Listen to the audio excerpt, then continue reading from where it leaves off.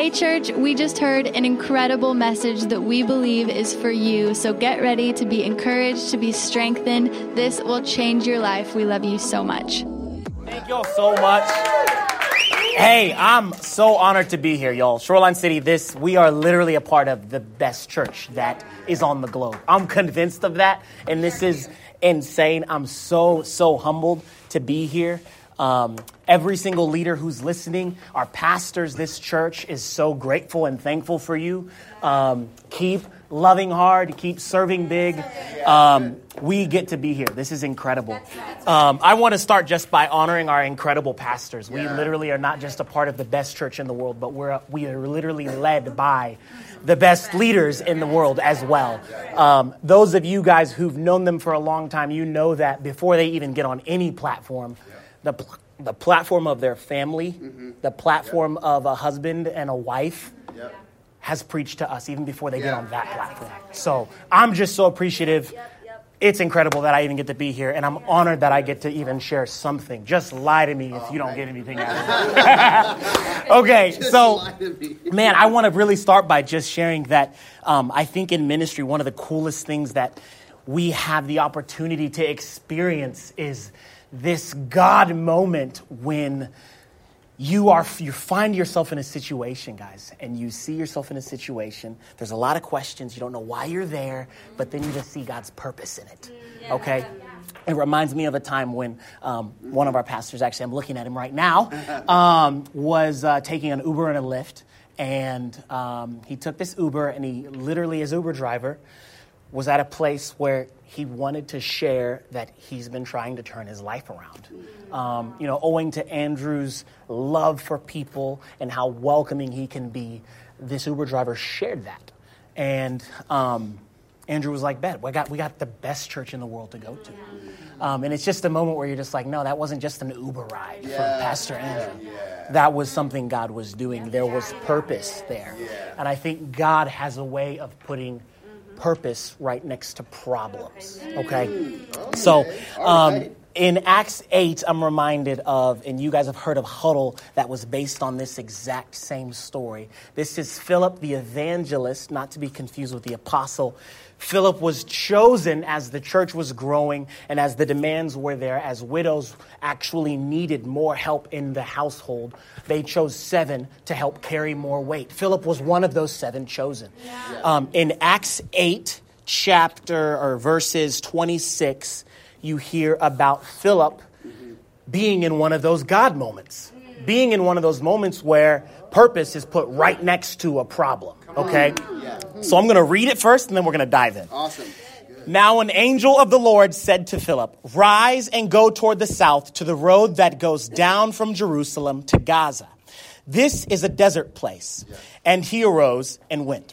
And there was an Ethiopian, a eunuch, a court official of Candace, queen of the Ethiopians, who was in charge of all her treasure. He had come to Jerusalem to worship and was returning, seated in his chariot, and he was reading the prophet Isaiah.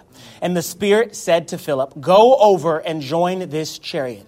So Philip ran to him and heard him reading Isaiah the prophet and asked, do you understand what you're reading? And he said, how can I unless someone guides me?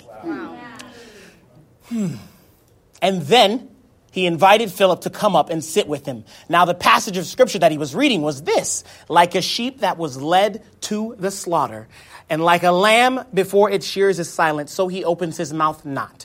In his humiliation, justice was denied him. Who can describe this generation? For this life is taken away from the earth. And the eunuch said to Philip, about whom, I ask you, does the prophet say this? About himself or about somebody else? Then Philip opened his mouth, and beginning with the scripture, he told him the good news about Jesus. You guys know the rest, that the Ethiopian, as they're driving honestly on a desert road, they find water. And the Ethiopian asks, hey, what keeps me from getting baptized? They get baptized that day. Okay, what I love and what I see in this is that we have got to continue to be leaders. That one, stand on the side of the road. Oh, that's so good. We have got to stand on the side of the road. Why? Because the road is the pathway where problems are coming. And I don't mean problems like the people. I just mean we're broken. Yeah. Sin has left Yeah. a legacy. Yeah. And so there are problems in people's lives. That's so and good. they are going to be walking on a road and we get to meet them. Okay? So those God moments where you're like, wow, I don't know why I'm here. Why am I being asked to stand on the road? I feel like Philip would have asked that question because that would have been the tension. Why is the angel asking me to stand on the side of the road? Oh, wait, something's coming? Okay, what is it? A chariot with an Ethiopian. Okay, a person is coming. That matters to God. Yeah. I don't know what else is about to go down, but this Ethiopian eunuch is coming in a chariot, and guess what is about to go down now? You're going to stand close enough, because the Spirit says, go over to the chariot. Yeah. Yeah. And we're going to obey and stand close enough to hear the problem that this Ethiopian, that this person has. And this problem is he's reading one of the most incredible scriptures. Yes. There is not another prophet in the scriptures that speaks about Jesus like Isaiah. It's right there. It's the bullseye. And he happens to be reading about Jesus. Philip is like, hold up. I know you didn't do it like this, God, because if you're going to set it up like this, I'm ready. I didn't even need to have all the questions answered.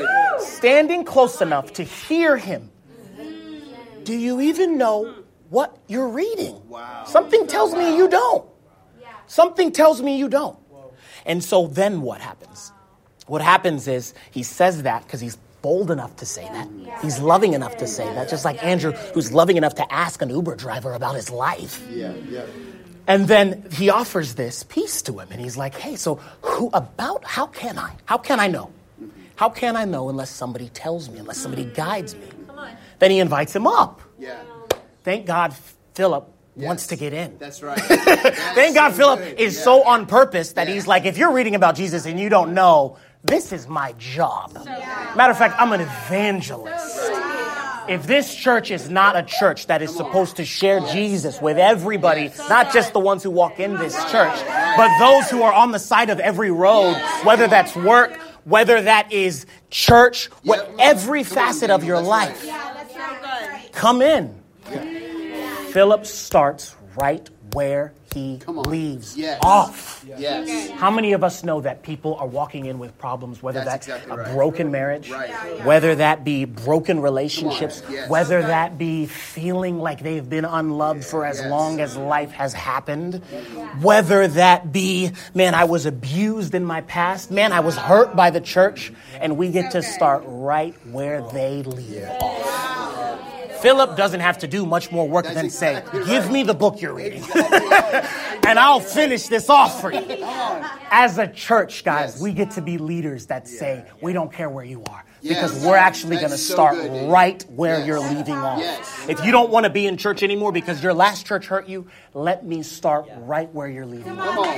If you think your marriage is over because you guys just keep fighting every single night, we are going to start right where you left off. The last fight y'all had is where we're going to start. And we're going to move into that and lean into that as a church who loves, guys. I love this. So he invites Philip up. How can I unless someone can guide me? That, my friends, is the problem that we get to see. That's the problem. He's reading about Jesus, but doesn't understand who Jesus is. A lot of theologians have different theories about why that might be the case. One might be the fact that he's a eunuch, and way back when, before Jesus came, eunuchs were considered unclean. Eunuchs were considered people that should be cast to the side. I don't know what that looks like for us in our church, but maybe that's the homeless person. Maybe that's the person who's not so cool. Maybe that's the person who's been divorced that shouldn't be here. What? Who said that? Exactly. Who said that? Not this church. Not this church. He's invited up because Philip is willing to listen to a problem. He hears the problem. He hears the problem. And Philip has the solution we all have. And that is always going to be Jesus. And so he tells him about Jesus. And Philip then wants to lead this guy in a baptism because he's asking for it, guys. So as a church, I want us to be reminded. I want us to be reminded that God puts purpose right next to problems.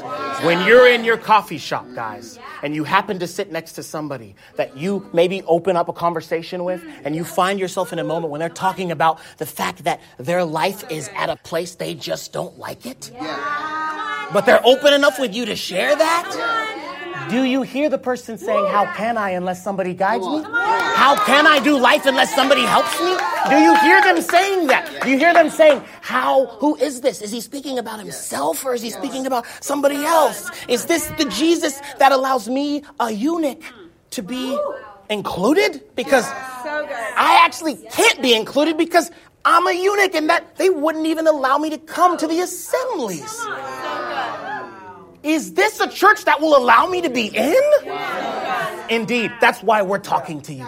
That's why we're right here in front of you guys. What does a problem look like? What does a problem look like? This is for us leaders. This is for us doing ministry. What does a problem look like as we, 1, stand on the side of the road, 2, get close enough to listen and to hear, ask the compassionate but bold question, do you know what you're reading?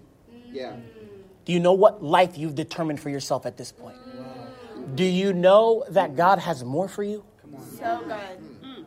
And then you open your mouth and start right where they left off. You know what the question they may ask that represents a problem? What it might sound like, guys? I just want to survey this so I don't miss anybody.